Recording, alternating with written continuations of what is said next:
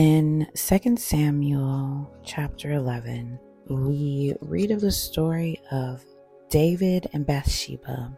So David saw Bathsheba and he thought she was beautiful. He summoned her to the palace, and this is King David now. He's a king at this point. He summoned her to the palace and he slept with her. After sleeping with her, she got pregnant. And so what did David do? Did he stand up like a man and take ownership of this? No.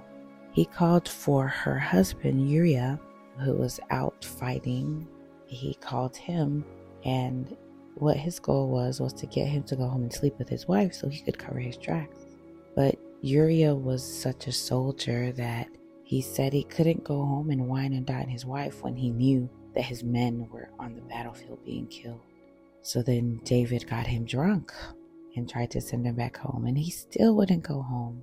So eventually what David did was he commanded him to fight on the front lines and to be killed.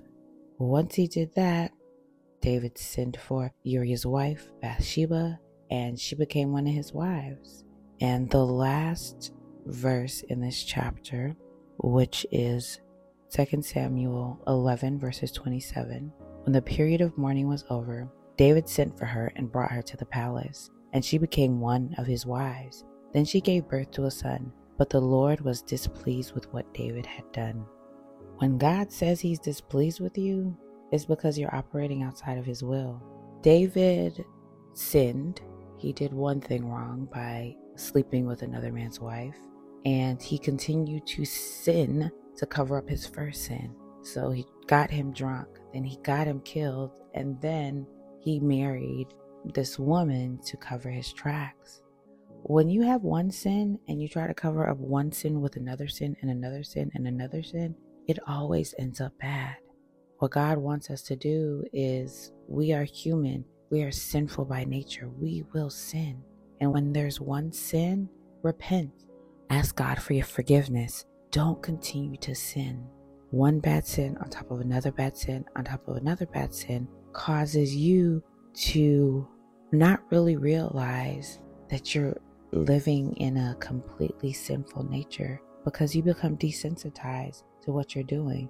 You're just trying to cover your tracks. So pray, repent, ask God for forgiveness. Sinning is a part of who we are as people. God doesn't condemn you for the sin. He is not pleased when we continue to sin and we don't repent. So remember, the Lord was displeased with what David had done. Do you want the Lord to be pleased or displeased with you?